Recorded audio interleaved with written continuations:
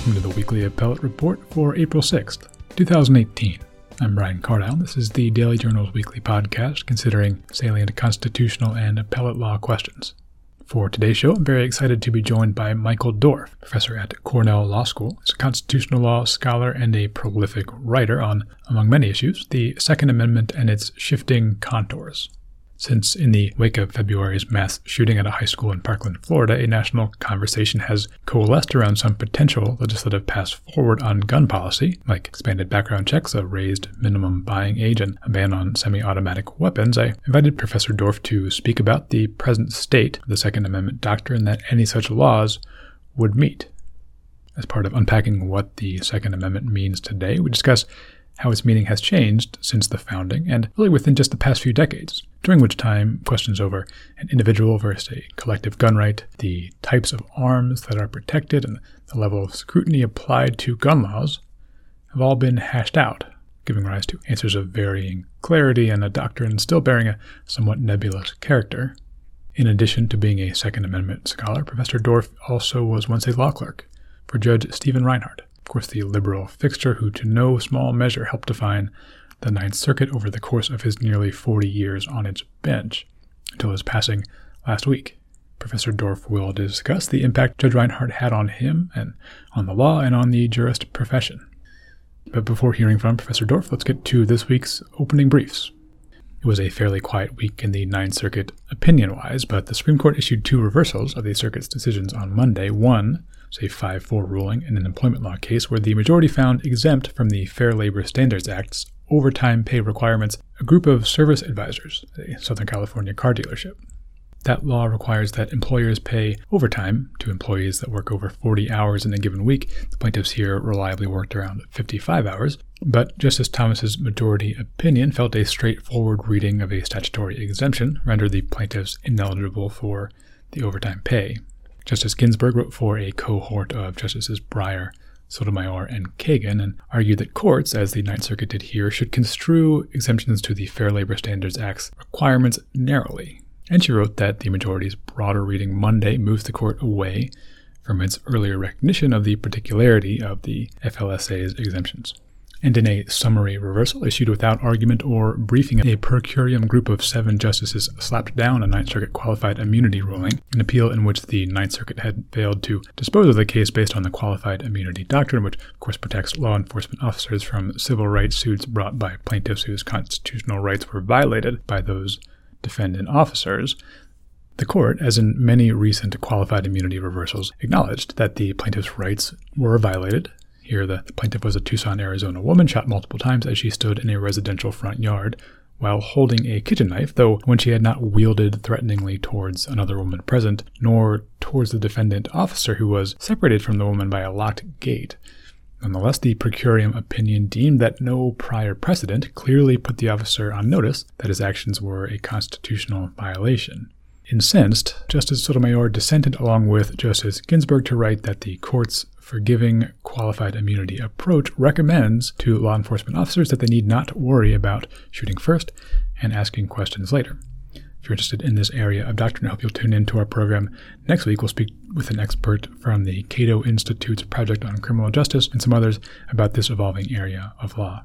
And one more item, the California Supreme Court issued its own split decision this week, finding Monday in a 4-3 majority opinion authored by Justice Kruger that it was reasonable under the California Constitution to require a defendant they are charged with and later convicted of arson to submit to a DNA cheek swab as part of his arrest booking. The requirement was enacted as part of a 2004 voter initiative designed to aid the resolution of unsolved crimes and identify innocent inmates. The majority stressed the limited nature of its holding and expressly noted that other criminal procedure contexts may exist where compulsory DNA collection is unreasonable under the state's constitution. Guiding, at least in part, the majority's holding was a recent U.S. Supreme Court case upholding a similar booking procedure. Justice Liu, joined by Justices Cuellar and assigned Justice Perlis, dissented, arguing that requiring that DNA be taken from arrested felony defendants whose arrests may turn out to be unlawful or who in many instances aren't charged or convicted is clearly unreasonable and a violation of California's Constitution.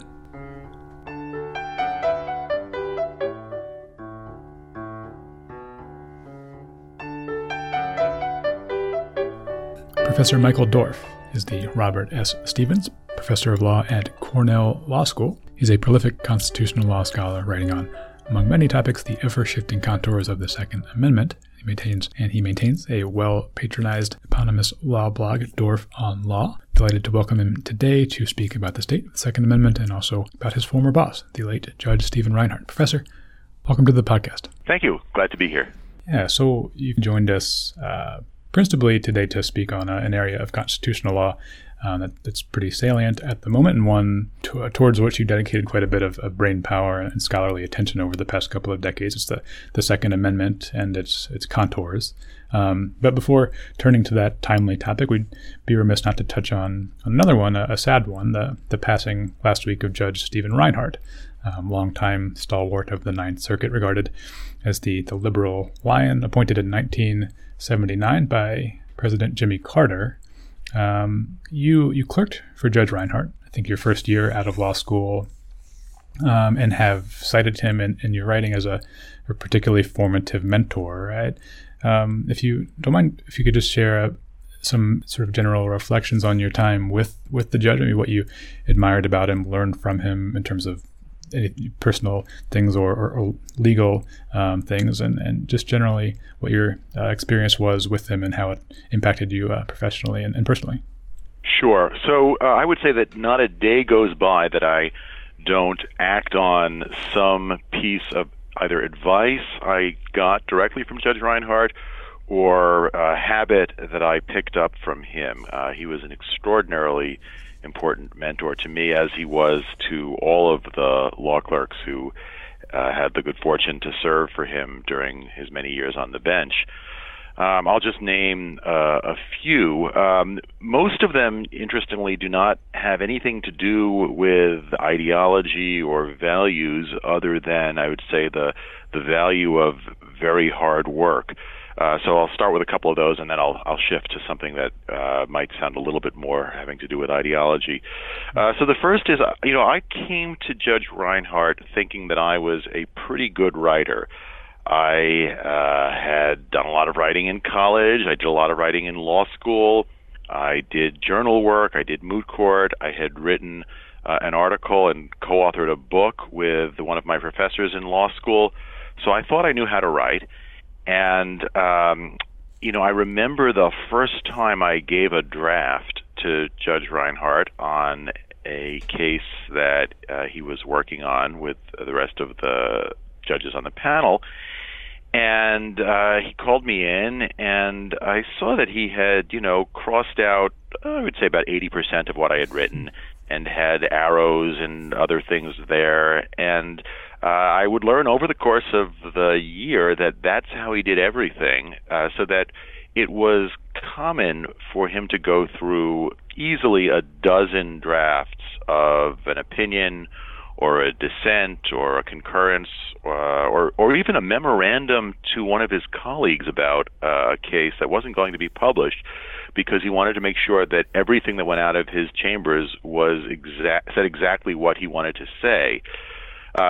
Some of that, when it was work product for the public, was because he wanted to get the law right, even if it was a case that didn't have large ramifications. I think he felt it was a duty that he owed to the parties to explain what they were doing, and then he wanted to make the law clear for lower court judges.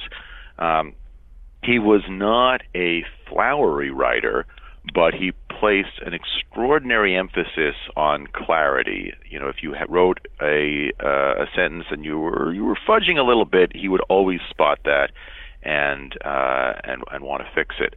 So I learned from that, the importance of rewriting as really an essential piece of writing. A second lesson I learned from him was just from a piece of advice he always gave. He would say that, you never know what arguments are going to be persuasive to other people. So he got this out of his own practice. He just said on more than one occasion he had been representing a client on appeal, and you write a brief, you put your best arguments first. He said, but if there's any colorable argument include it, because you might think, well, this really isn't a very strong argument. It's not sanctionably frivolous, but it's not in your top 3 or even your top 6. But he said always include it, because you never know, that might be what appeals to somebody, to a judge. And of course, he was one of the judges, but he was thinking about his colleagues. He was thinking about what the Supreme Court might do with their cases, what an en banc court might do. And so it was an effort to sort of see a case from every angle and to see every possible argument for either side.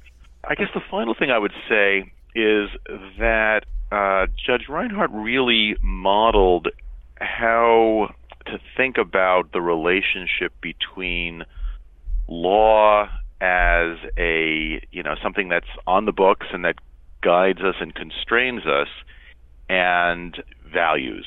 That is, he would, if he had a case that he had to decide in conjunction with his colleagues, he would want to know what the just result was, but he started with the law. So I think about this in connection with something that Judge Posner has written on a number of occasions, which is Judge Posner says that, well, the way that he decides a case is he starts by asking, what would be a good outcome that a sensible person would reach in this dispute, regardless of the law, and then see if there's anything in the law that prevents you from getting there. And if not, write it up that way. And, I think that's how most people who are critical of another judge's work imagine that those other judges work. I would say that that's not actually how Judge Reinhardt worked. He always started with the law, but he was such a good lawyer that he knew where the spaces were in the law, and where there was legitimately space, he filled that with a kind of humane understanding and empathy for the people whose disputes he was charged with adjudicating.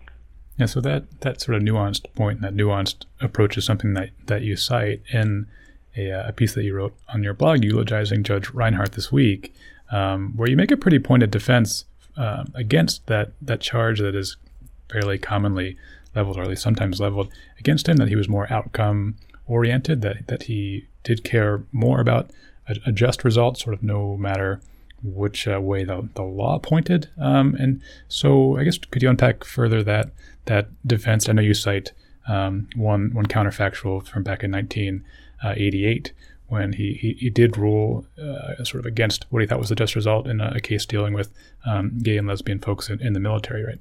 Yeah, so that was the Watkins case, in which he actually dissented from a decision by his colleagues that ruled for a gay serviceman who was being excluded from the Army under what was then the official policy, which was that, in the Army's terms, quote, homosexuality is incompatible with military service.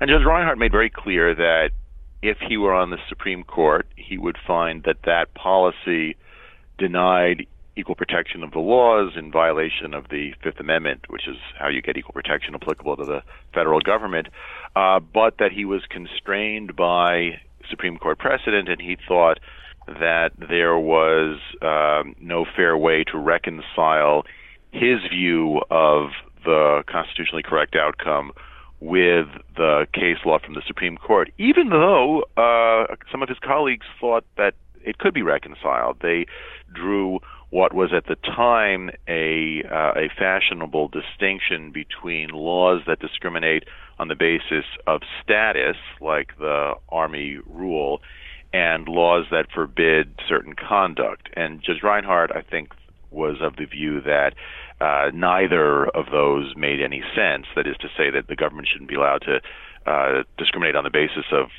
sexual orientation, or to prescribe what consenting adults do in their bedrooms, but that the two were connected. Now, maybe he was right about that, maybe he was wrong. My point is only that he saw the law as constraining him there in a way that made him feel very uncomfortable, and that he took a lot of heat from some of his colleagues and some people in the media about that. And then the same thing, roughly, in a totally different context, happened last fall in a case in which the Trump administration was removing a man who was an undocumented immigrant, but who'd been here for many, many years, was actually a consultant for the government because of his expertise. He had U.S. citizen children, on the basis that many years ago he had been convicted of driving under the influence of alcohol, which technically made him removable, but Judge Reinhardt thought that any sensible approach to enforcing the law ought to forbear from removal, and but he understood that under the law as written, he couldn't order the relief that was sought, and so he concluded a very powerful concurrence in that case by saying that as a judge I concur, but as a citizen I do not.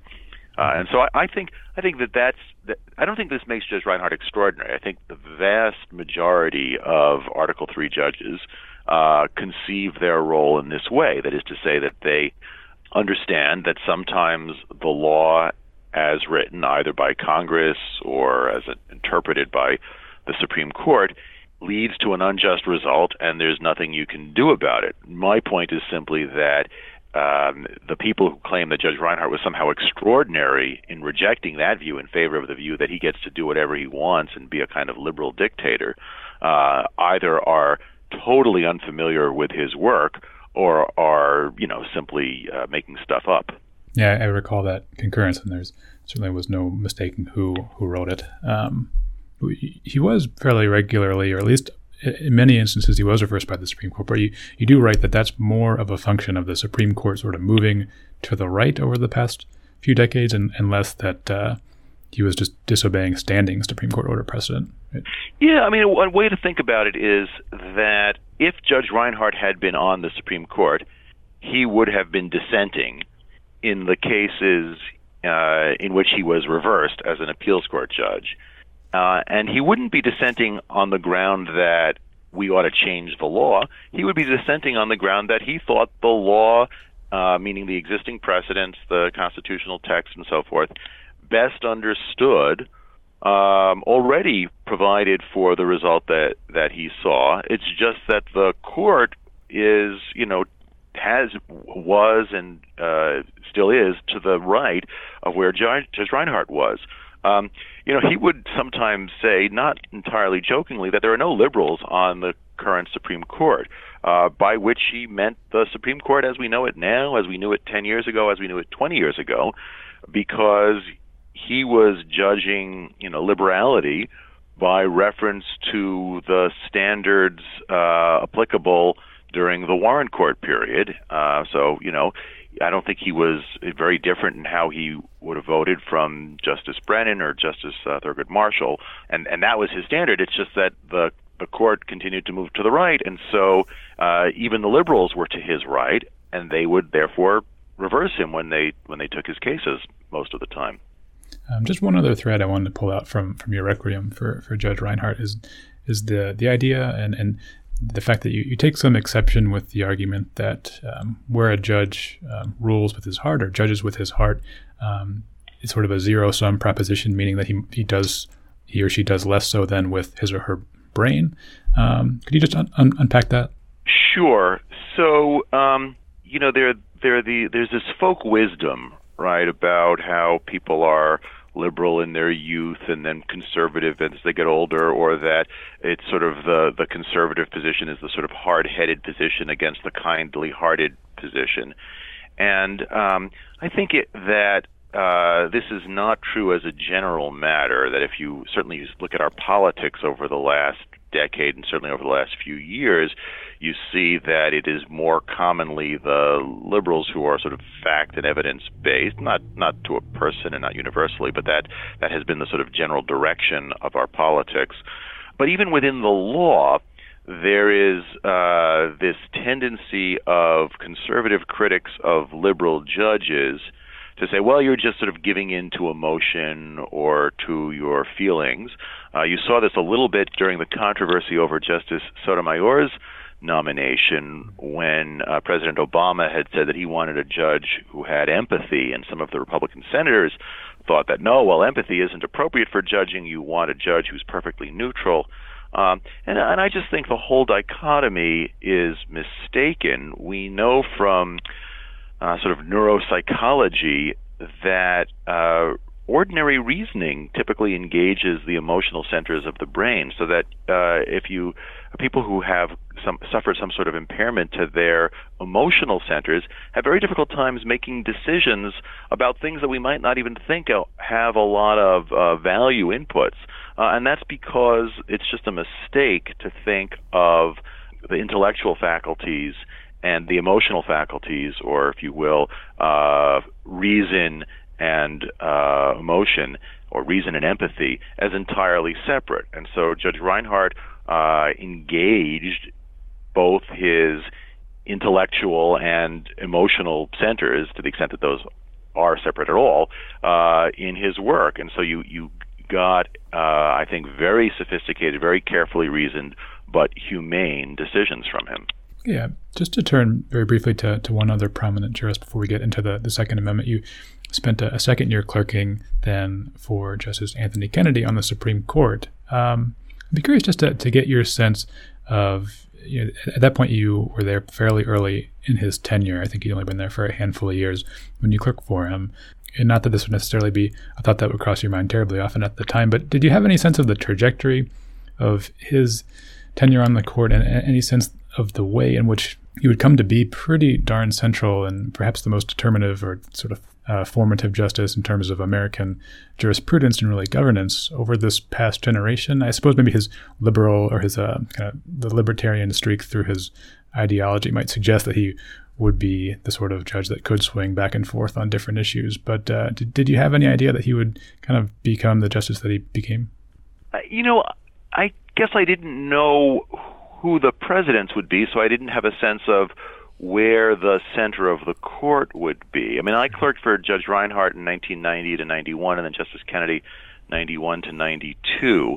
And so while that was relatively early in Justice Kennedy's tenure on the Supreme Court, he had already been a judge for a pretty long time, because he was on the Ninth Circuit for a substantial period before that. So he had fairly well-formed views. And as you indicate, I think it's fair to say that those views haven't changed that much over the years. He's, I would say, a fair way to describe him is a sort of California Republican, right? That is to say, he's libertarian on many issues. He's skeptical of big government in the way that what we think of as sort of economic libertarians are, although those issues tend not to come before the Supreme Court.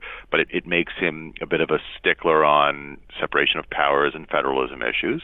But he's also a civil libertarian, and that, you see that most prominently in the LGBT rights cases, where he is the author of all of the leading cases recognizing such rights. As far as him being in the middle, so first of all, he would hate the term swing justice, and I know you didn't mean it in the way that sometimes people do, which is to say that somebody who's sort of wishy-washy and blows with the wind.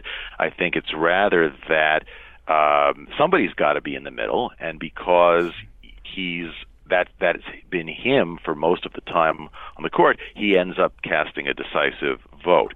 I should say that for when I was a law clerk, and I guess until 2005, when Justice O'Connor retired, she was the median justice a little bit more frequently than he was, although depending on the issue he might be. But certainly since 2005, and for some of the time from when he was appointed until then, he was the median justice. So yeah, for a period of roughly 30 years now, his vote has been crucial. But if I can be permitted a basketball analogy, I'd like to say that that's a sort of odd way to look at it. So you may recall that Shaquille O'Neal was a notoriously bad free throw shooter.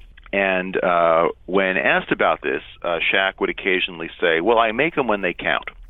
by which he meant, with a minute or less to go in the game, he would make his free throws. Now, first of all, that wasn't true. He wasn't a better free throw shooter at the end of games than earlier in the games.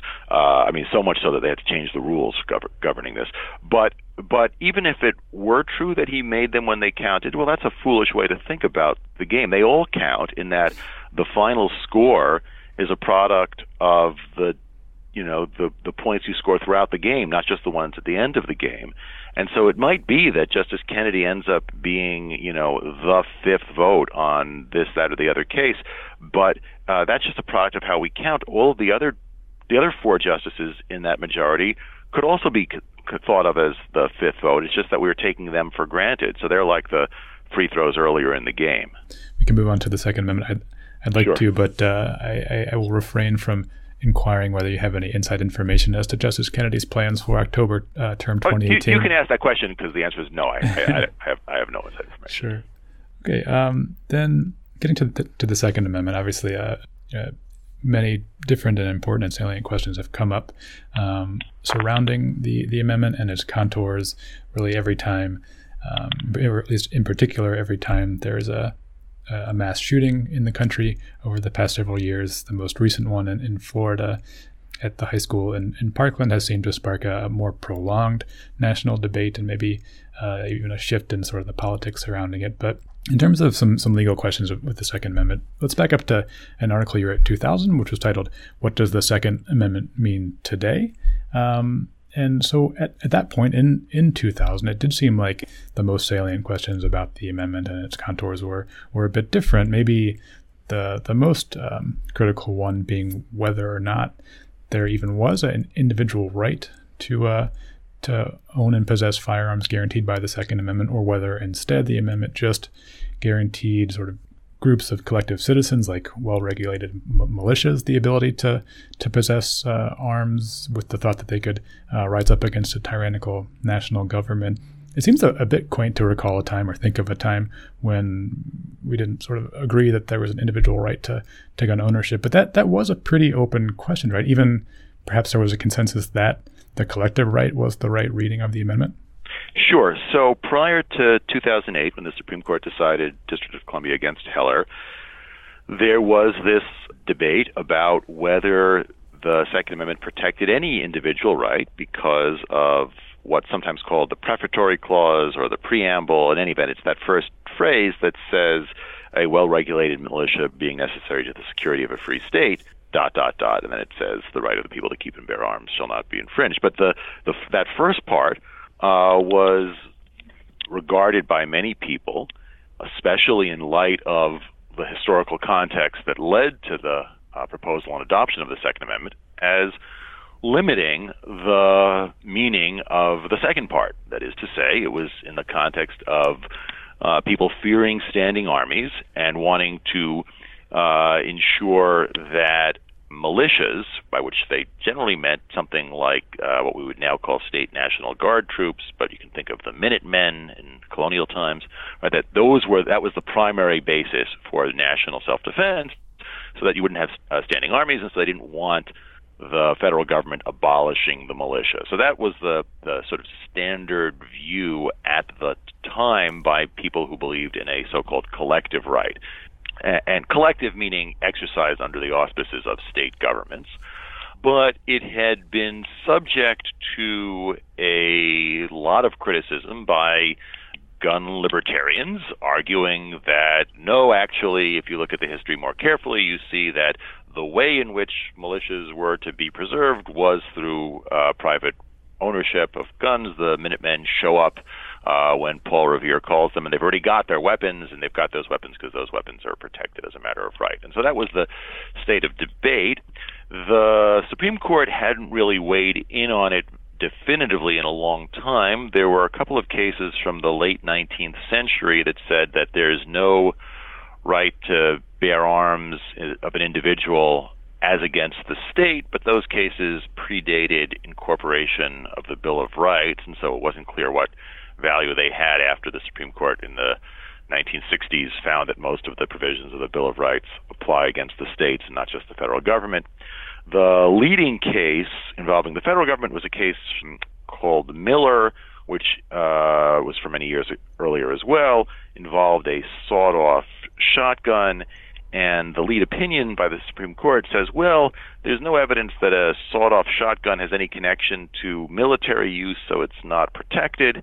And this was cited by both sides. The individual right people said, aha, well, if it did have a connection to military usage, then you would have a private right to possess it. And I think the view that was more dominant, at least prior to Heller, was no. All the court was saying there was that you're not using this in a military context, and so this weapon is not protected. They weren't addressing the question of whether some other weapon, which might be available for military use, is also protected when not being used for the military. But in any event, that was the state of the law, as I say, prior to 2008.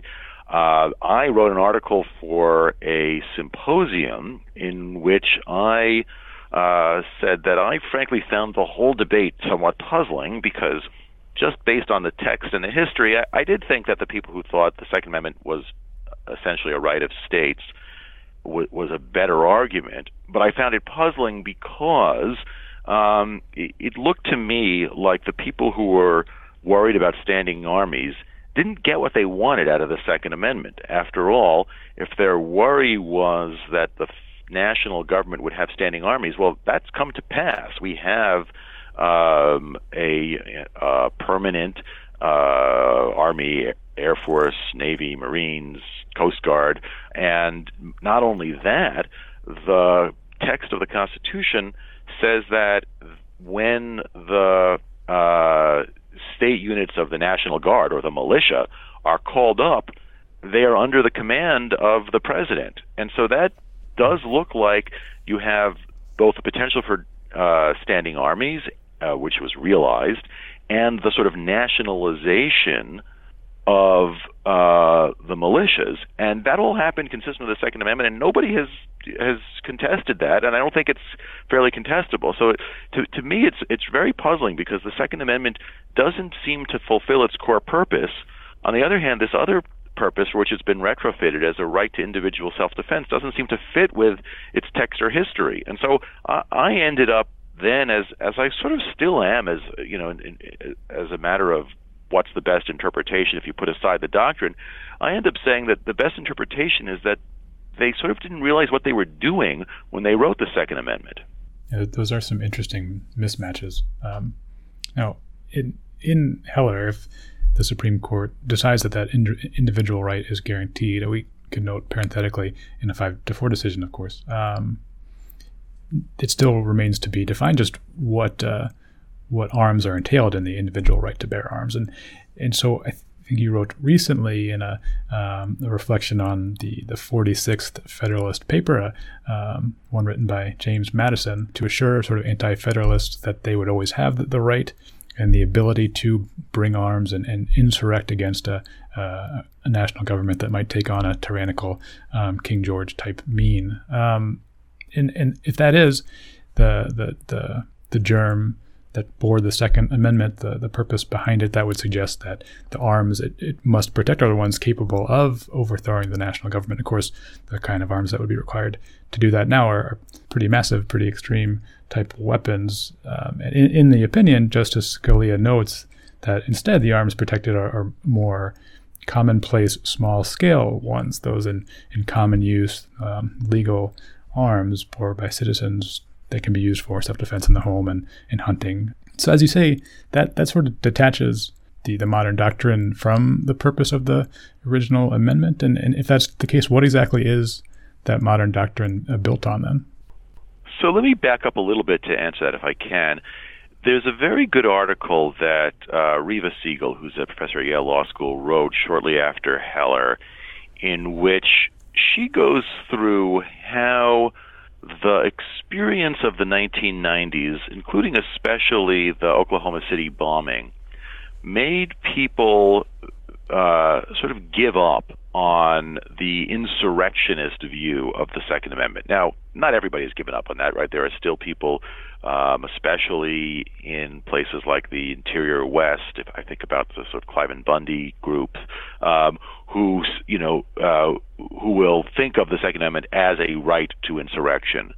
But for the most part, when lawyers were arguing for an individual right to own and possess firearms in the courts, they de-emphasized this insurrectionary idea, even though, as I say in this piece, right, if you look at the writing at the time, it's pretty clear that that's got a closer connection to the purpose of what becomes the Second Amendment than does protection against private violence, which is what's at issue in Heller. And so the question is, so what's, how do we make sense of this disconnect? And I think there are a number of things you might say. One is, you might regard the argument that you've sort of alluded to as a kind of reductio ad absurdum. So you say, look, the core purpose of the Second Amendment is so people have arms to rise up against an oppressive federal government. In the modern era, that means they have to have access to sophisticated military weaponry, at least the sort that an individual can possess. That would include things certainly like M1 rifles, which are machine guns. It would include things like the rocket-propelled grenades that could be shoulder-launched, all sorts of things that we think are, of course, inappropriate in a civilian society. And therefore, that shows that the Second Amendment can't protect an individual right enforceable by the courts, and so it's a reductio, and Heller is wrongly decided. Another way to look at it, and I think this is what Justice Scalia is doing in Heller, is to say, well, yes, that was the one of the original purposes of codification of the right, maybe it was the primary purpose, was to protect a right of collective insurrection. But at the time, nobody would have shown up for militia service with the equivalent in the 18th century of an RPG, because there were basically pistols, there were rifles, and there were cannon. An individual, a cannon might be the equivalent, but an individual couldn't walk along with a cannon just by himself.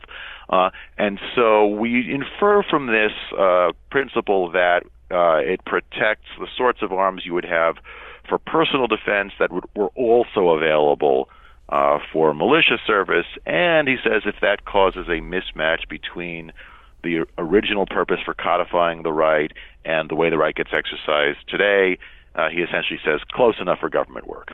That's really, it's not our job to make it fit perfectly. We just have to construe the text as it is. Now, I'm not persuaded by that. I think a better understanding is the first one, actually, that you look at the purpose, and if fulfilling the purpose doesn't make any sense, then you don't just sort of say, well, we'll do something else that's completely different. But in any event, that's sort of his argument. He thinks that there is no mismatch between the first clause of the Second Amendment and the way it gets implemented today, and he's got an argument in the Heller case for why that might be so. But I don't find it especially persuasive. Yeah, that would be my next question, is if that modern approach that you describe focuses on an individual right to home self-defense and hunting, then what remains, what purpose remains in that prefatory clause referring to well-regulated militias? Is that rendered pretty much surplusage? It seems fairly irrelevant. Yeah, I think he would say, well, that was its purpose, and a purpose clause can limit what he calls the operative clause, but here the operative clause is clear, and so the purpose clause, we would use it to shed light on ambiguity, but there's no ambiguity. It's true that now the operative clause has sort of outlived its usefulness for advancing the purpose stated in the purpose clause, but there are other legitimate purposes, and again, the primary one in Heller is protection against private violence. Okay, so if the standard set up as to what's protected by the Second Amendment is guns in common use, it's a bit of a imprecise standard, not certainly uncommon for the Supreme Court to announce not terribly bright rules, but have lower courts done done more to stake out the boundaries of that rule? For example, taking a border case, say like semi-automatic rifles, have they been deemed to be common use guns, or guns that are instead highly dangerous and unusual, so they wouldn't be part of the right? Yeah, so one question is, where does this test come from?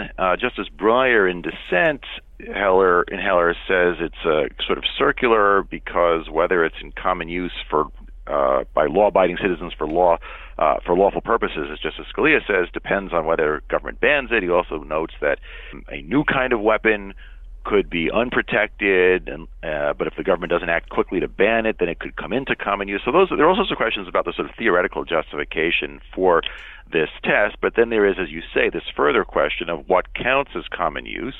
I think it's pretty clear from the context that Justice Scalia meant to exclude fully automatic rifles, commonly known as machine guns, by that, although it's not clear that's why that is. There is a federal law that bans the sale of new and relatively recently produced machine guns, but there are, I believe, tens of thousands of them out there, maybe even hundreds of thousands out there in circulation, and they can be transferred if they were produced before the cutoff date. But in any event, during the oral argument that led to the Heller decision, Justice Scalia at one point actually says to the lawyer arguing for upholding the law, well, what are you worried about? You're worried about the machine gun ban. Don't worry about that. And so everyone understands the common use language as meant to say, well, machine guns are different. And then so you say, well, what about semi-automatic rifles? We've had two federal appeals court cases on this question from the Fourth Circuit and the D.C. Circuit, and some judges think that they're not in common use, but the more judges have gone with the argument that, well, semi-automatic weapons may be in common use, but they can still be banned, because you then have the question of what level of scrutiny applies, right? The fact that something is protected by the Second Amendment doesn't mean it's absolutely protected. It could be in common use, but sufficiently dangerous that the government has an interest in banning its possession by, ordinary citizens. And so that's where the action has been so far in the lower courts. There is a debate about what counts as common use. How is it a numerical test? There's also language in the Heller opinion. It's not just that you can ban it if it's not in common use. Maybe if it's unusually dangerous. So something could be usual in the sense that a lot of people have it, but poses a special danger. And in any event, where the lower courts seem to have shaken out so far on this, without further guidance from the U.S. Supreme Court, is that they apply intermediate scrutiny. And so far, the Fourth Circuit and the D.C. Circuit have upheld substantial restrictions on the possession of semi-automatic rifles, applying intermediate scrutiny. One point on scrutiny. It seemed like the majority in Heller, Scalia's opinion, makes a point of saying that they're definitely not announcing that the standard is intermediate scrutiny, leaving sort of some doubt as to what it is. What was the point of not articulating a more precise standard to be applied to regulations that do trigger the heightened scrutiny? What Chief Justice Roberts said during the oral argument, I think, carries over into Scalia's opinion, which is, well, look, this is our first case, really, in which we're going to find an individual right. Here we don't have to decide what level of scrutiny applies, because if it's anything other than the minimal rational basis test, then the district's law, which bans all handguns effectively, is going to fail it. And let's leave that for a later day. So you can see that as an exercise of the virtue that Judge Friendly, for whom Chief Justice Roberts clerked as a young man, used to say that if it's not necessary to decide an issue to decide a case, it's necessary not to decide the issue. And I don't think Roberts always follows that maxim, but it's something that he cares about. And so you could see it as a kind of position of modesty. We'll first tell you that this extreme law is invalid, and extreme from their perspective, and then we'll leave to a later day the articulation of the standard. And that's not a crazy approach to a novel issue. You let the lower courts sort of sort it out in the first instance. They'll come up with a bunch of possibilities, and then you can select from one of those possibilities. What makes this a little odd, though, is it's now been nearly a decade, and the court has decided, depending on how you count, 2 or maybe 2.5 or 2.25 cases, right? There was Heller in 2008. There was the McDonald case in 2010, which basically says that Heller applies to the states and localities. Then they had a case, a per curiam out of Massachusetts called Caetano, in which they said that the lower court opinion was wrong to reject the possibility that a stun gun could be a protected arm under the Second Amendment, because the lower court had said, well, there were no stun guns in 1791, and the court said, well, that's not the way you go about it. You ask whether it's in common use now. But really, it didn't provide much guidance. And so they haven't decided the level of scrutiny because they haven't had a case that provides them an occasion to do so. Although Justice Thomas has been very critical of his colleagues, including quite recently in a case out of California, for, he says, allowing the lower courts to say they're applying intermediate scrutiny, but really applying something much more permissive of gun regulation. Yeah, and on that point, in another fairly recent piece that you wrote, you sort of did the legal math there. You ran through traditional intermediate scrutiny, a potential gun control law that has been discussed of late and seems to have somewhat broad support, that being a law that would raise the age to 21 at the point at which folks could purchase guns other than handguns. Already a federal law bans handgun purchase, as I understand it, for those under the age of 21. So you used a classic intermediate scrutiny case, one also involving a law that prevented purchase, in that case, of a particular type of beer by folks under the age of 21, although there the individuals sort of affected by the law were males only. Women under the age of 21 could buy that lighter beer. Tell me a bit about that exercise, and you conclude that intermediate scrutiny very well might knock out a regulation raising the age limit to buy non-handguns to 21. Does that sort of prove Justice Thomas's point that the intermediate scrutiny applied so far hasn't really been robust enough, and that we should, if it had been robust enough, seen more laws knocked down? And then, kind of as a broader point, does that show that maybe the hurdle at the judicial level is higher than folks might think, and it's not just political impasses that prevent gun control legislation from going forward? Sure. So there's a lot there. Let me see if I can back up a little bit. So for listeners who might not have brushed up on their levels of scrutiny, there are officially 3 levels of scrutiny. And by levels of scrutiny, we just mean how carefully courts review laws that are challenged as unconstitutional. So if a law doesn't infringe any basic rights or use a suspicious classification like race or sex or something, then rational basis scrutiny applies, and virtually everything passes traditional rational basis scrutiny. At the other end, there's so-called strict scrutiny, which applies to laws that employ racial classifications that infringe fundamental constitutional rights. Right? And there, the government is supposed to be advancing a compelling interest, and the law is supposed to be narrowly tailored to advance that. And traditional strict scrutiny is extraordinarily difficult to meet. Gerald Gunther, who was a constitutional law professor, once said that it's strict in theory, fatal in fact. And so originally there were only those 2 levels of scrutiny, and then in the 1970s there emerged something in between, what we might think of as the baby bear of scrutiny, intermediate scrutiny. That was originally devised as a means by which to judge sex-based classifications, on the theory that sex-based classifications are invidious, but not always, because while the government really never has a reason to discriminate on the basis of race, it might have benign reasons on the basis of sex. That at least was the original justification. And so intermediate scrutiny is intermediate between rational basis and strict scrutiny. It requires the government be advancing an important government interest rather than compelling, which is what required for strict, or merely rational for rational basis, and that the law substantially advance that interest, which is not quite as tight a fit between ends and means as required for strict scrutiny, but certainly tighter than for rational basis. Now, when I teach this stuff to my students, I say, well, those are the official 3 levels. In fact, there are other levels. There's what's sometimes called rational basis scrutiny with teeth, which gets applied in areas where the court doesn't want to recognize a new suspect or semi-suspect classification, but also is skeptical of what the government is doing, and you see that sometimes in some of the LGBT rights cases. Then there is a kind of watered-down version of strict scrutiny that gets applied in affirmative action cases.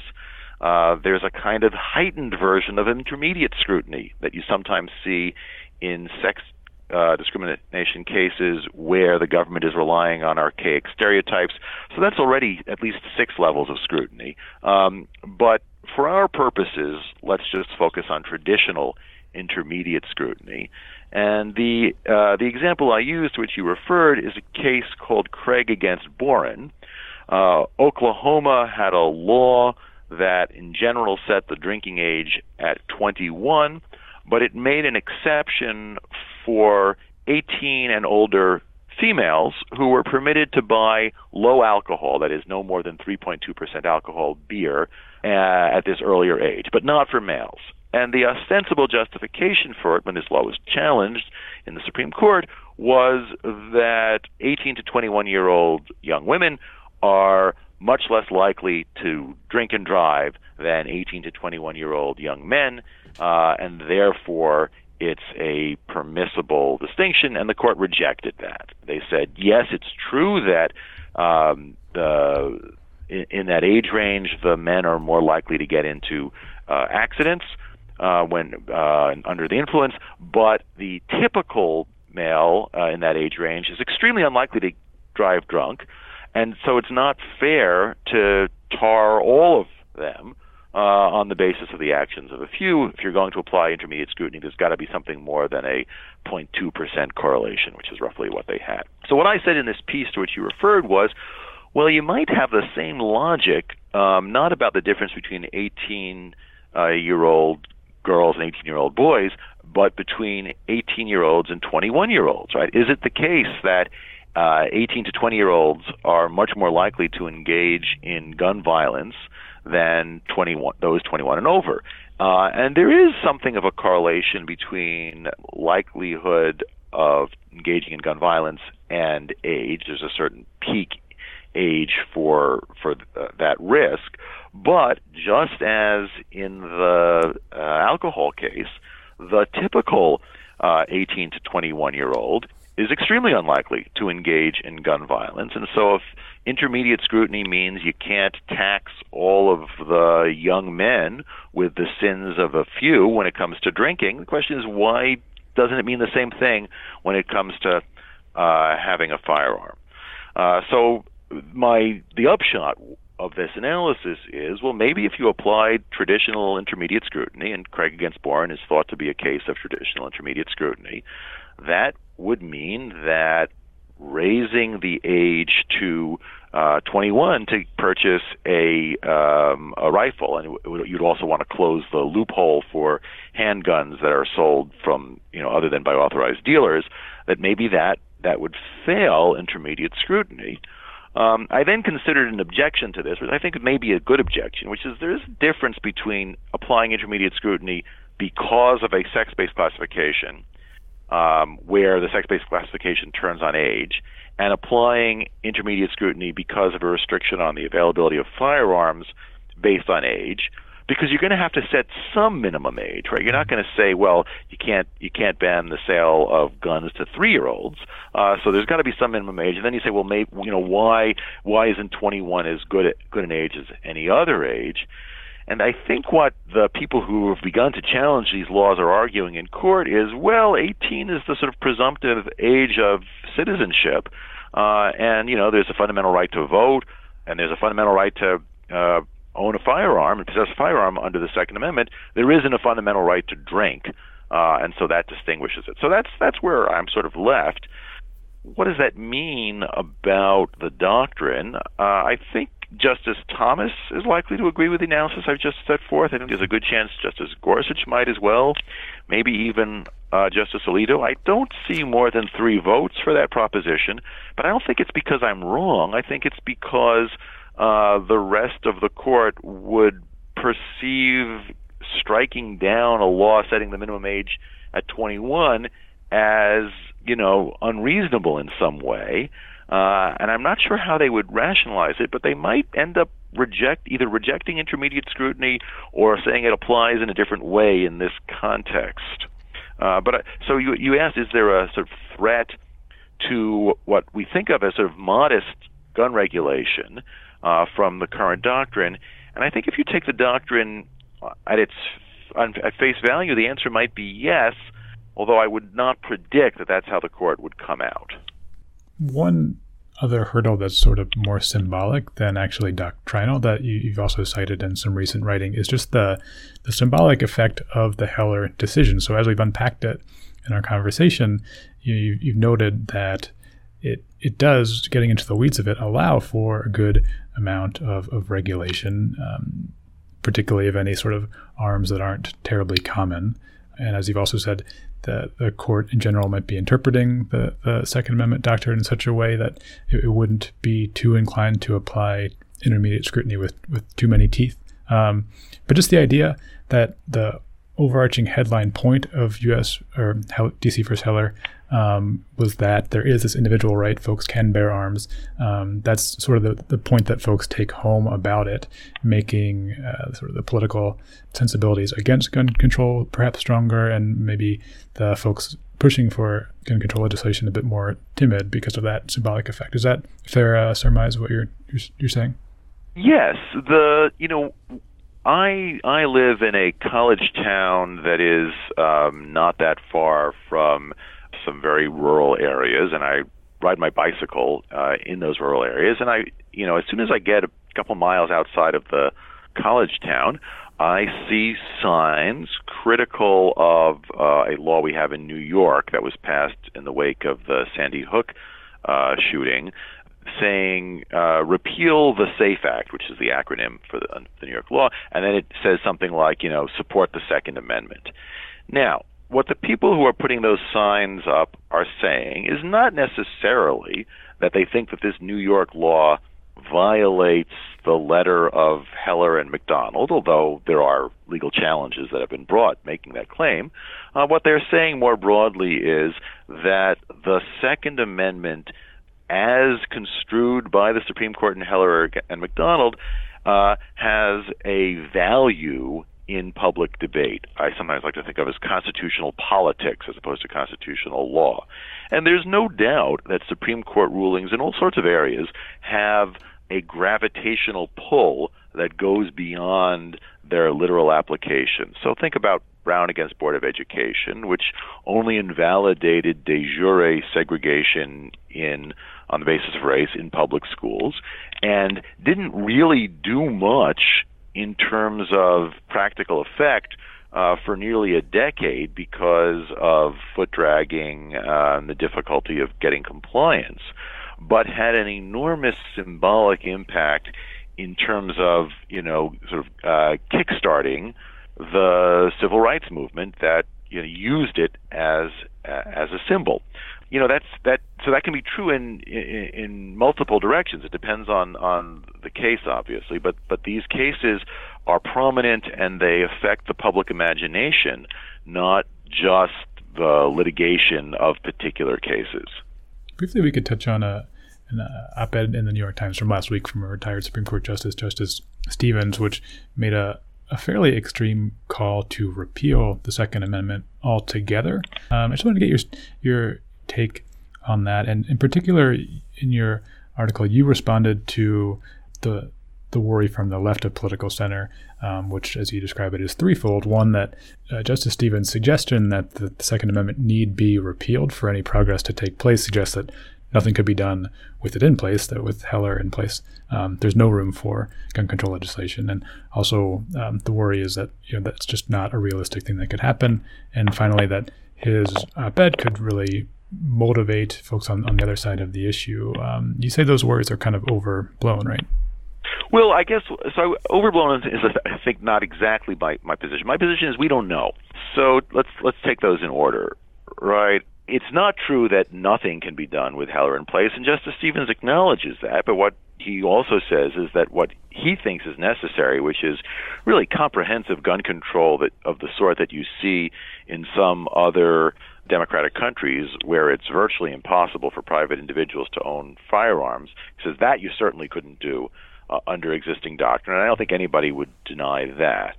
So he says, if you're persuaded by him, and maybe people aren't, but if you are persuaded that what we really need is much stronger and much more comprehensive gun control, then I think he's right. You can't do that under the existing legal decisions.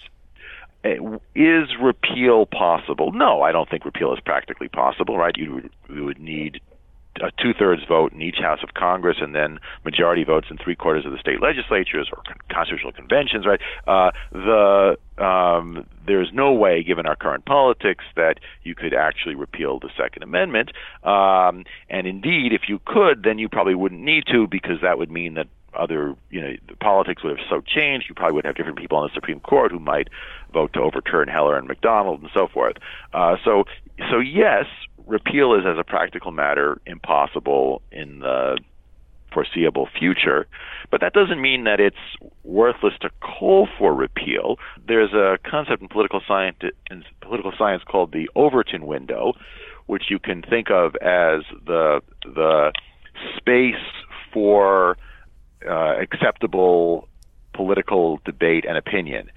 And so currently, the Overton window does not include comprehensive regulation and restriction of firearms.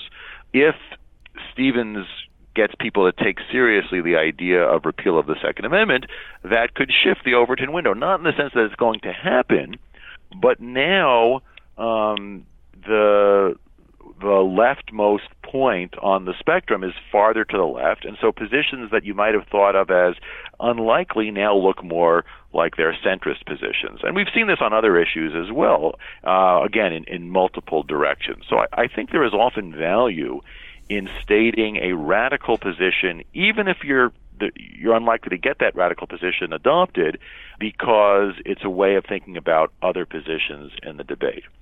The final objection is that this is counterproductive because it will mobilize the NRA and people who support gun rights, who can now say, you see, we were right when we said all along that if you allow waiting periods or gun-free school zones, right, that's just the tip of the iceberg. What the gun control people will demand eventually is complete prohibition. They really are coming for all of our guns. And what I said about that is, yeah, that's probably true, but it's not as if the people who take that position aren't already mobilized. This is something they can point to, but if they didn't have this, they would point to something else. And it's very hard to predict when that kind of backlash is going to dominate over the other kinds of effects. So, I think what we see on this issue is there's broad support for a range of sort of what are sometimes called common sense gun measures that are modest. Even those have a hard time getting enacted. But one effect of stating out a bold position could be sort of polarization. And you might think, well, polarization isn't going to get you effective legislation, but it might if what it does is it activates not just the folks who are opposing gun regulation, but the folks who are proposing it, right? So that you can imagine some people saying, well, even the people who want gun control legislation only want these modest measures. Why bother? But if they say, well, hey, I can actually get something very substantial done, let's go with the Stevens proposal, you could see them getting involved. Again, I don't know which effect is likely to be larger. There are all sorts of interaction effects. The impact of laws, of proposals, it's like the weather often, right? It's very complex. It's little variations at one point can lead to all sorts of unanticipated consequences. And so my basic message is that if you're freaking out because you think, oh my goodness, Stevens has said this is going to be counterproductive, maybe relax a little bit because, you just don't know what's going to lead to what in this sort of chaotic environment. Maybe just setting aside the impact that his op-ed might have on gun policy, do you have thoughts on its central thesis that the Second Amendment should be repealed, or is it the sort of thing that's so improbable it's maybe not worth trying to figure out whether it's right or wrong? Well, so if I were here's how I would think about it. If I were writing a constitution for a modern country, would I include something like the Second Amendment? I think the answer is almost certainly no, but I would want, either as a matter of explicit constitutional text or in some other way, to recognize that there is a right of self-defense, because I think the right of self-defense is sort of fundamental, is protected at common law, and that potentially would have some implications in cases involving firearms, not most of the time. But the image that Justice Scalia paints in Heller is this image of the vulnerable individual, and there's an intruder at night, and the vulnerable innocent person needs to grab their gun from their nightstand and ward off the intruder, and that's a powerful image, and I think that's real. But there are all sorts of other images, right? There are the people who are using their guns to commit suicide, when if they attempted suicide using some other means, they would be much less likely to be successful. That has to go into the calculus as well. And so I think that this is a sufficiently complicated policy question that I don't think, apart from this question of self-defense and extremists, I don't think as a general matter it's the sort of thing that ought to be decided by constitutional law, as opposed to through policy debates in the ordinary legislative process. Of course, I'm not writing a constitution from scratch. Nobody's asked me to do that. So we live in the society we live in, which includes the Second Amendment. I guess I would say I'm not going to devote a lot of my intellectual energy towards advocating repeal of the Second Amendment, but I don't regret the fact that Justice Stevens is doing that. I do think that does contribute to the public debate.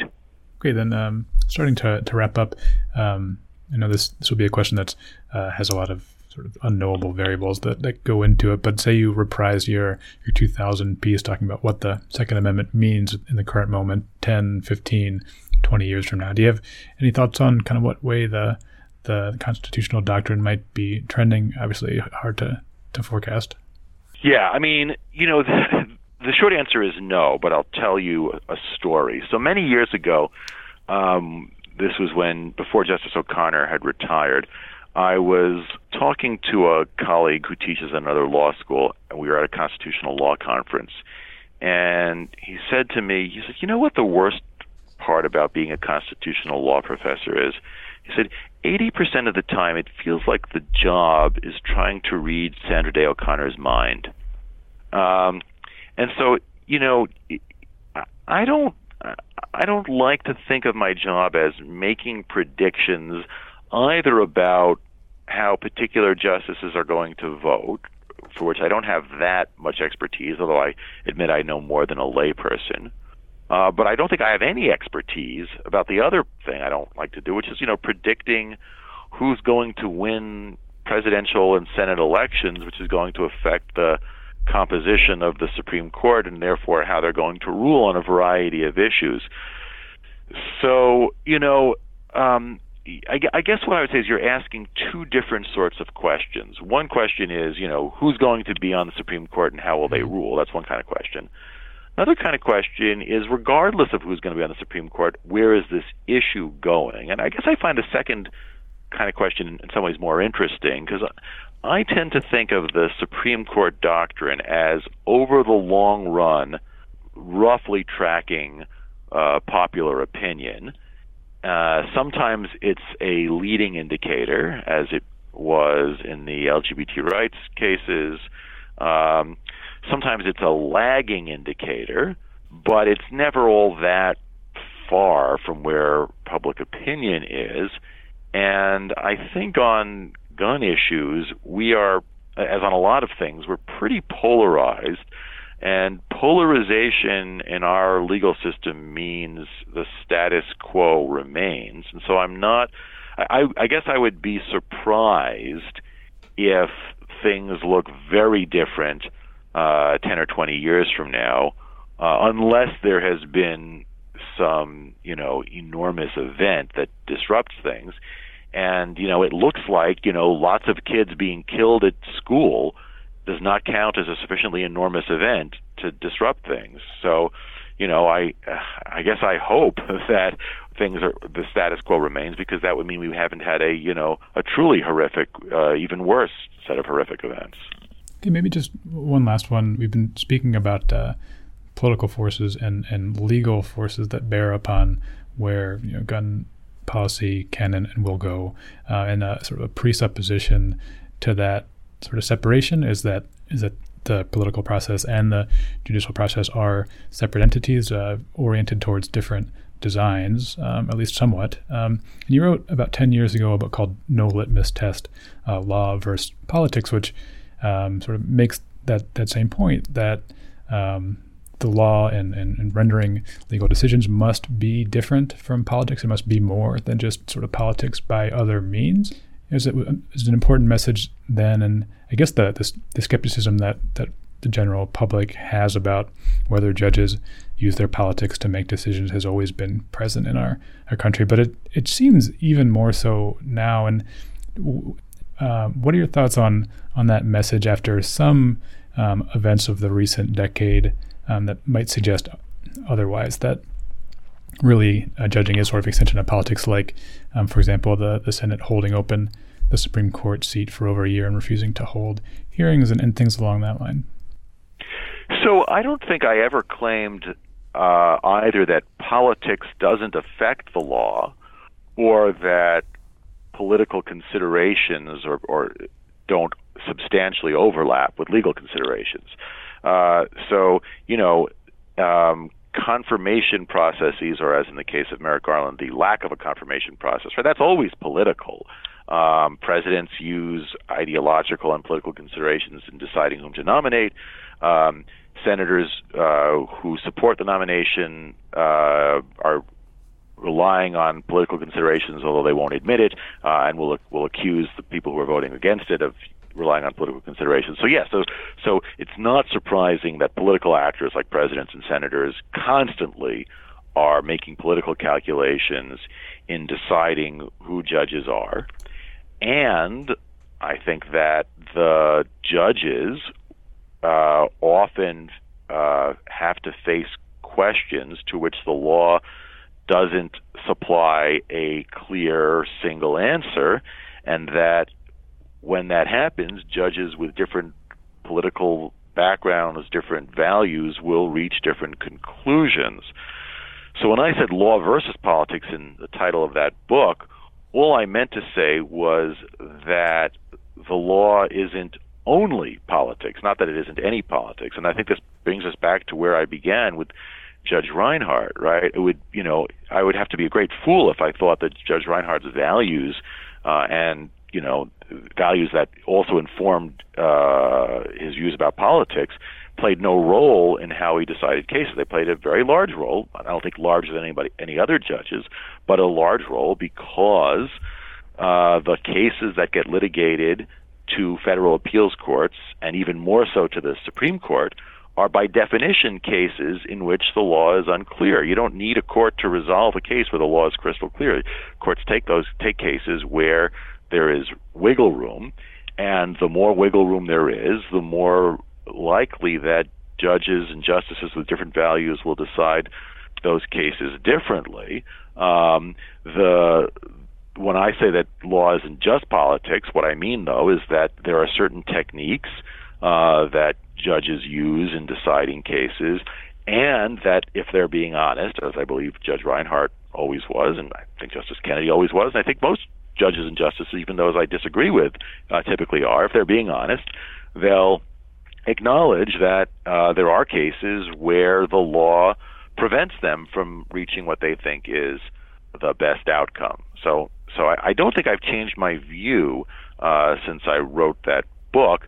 I think we have a great many illustrations of how the areas of overlap between law and politics, but I don't think that means there aren't still some areas where there's a distinction. Okay, it's a good place to leave it then. Professor Michael Dorf from Cornell Law School, thanks very much for being so generous with your time. I really appreciate it. Thank you for letting me go on.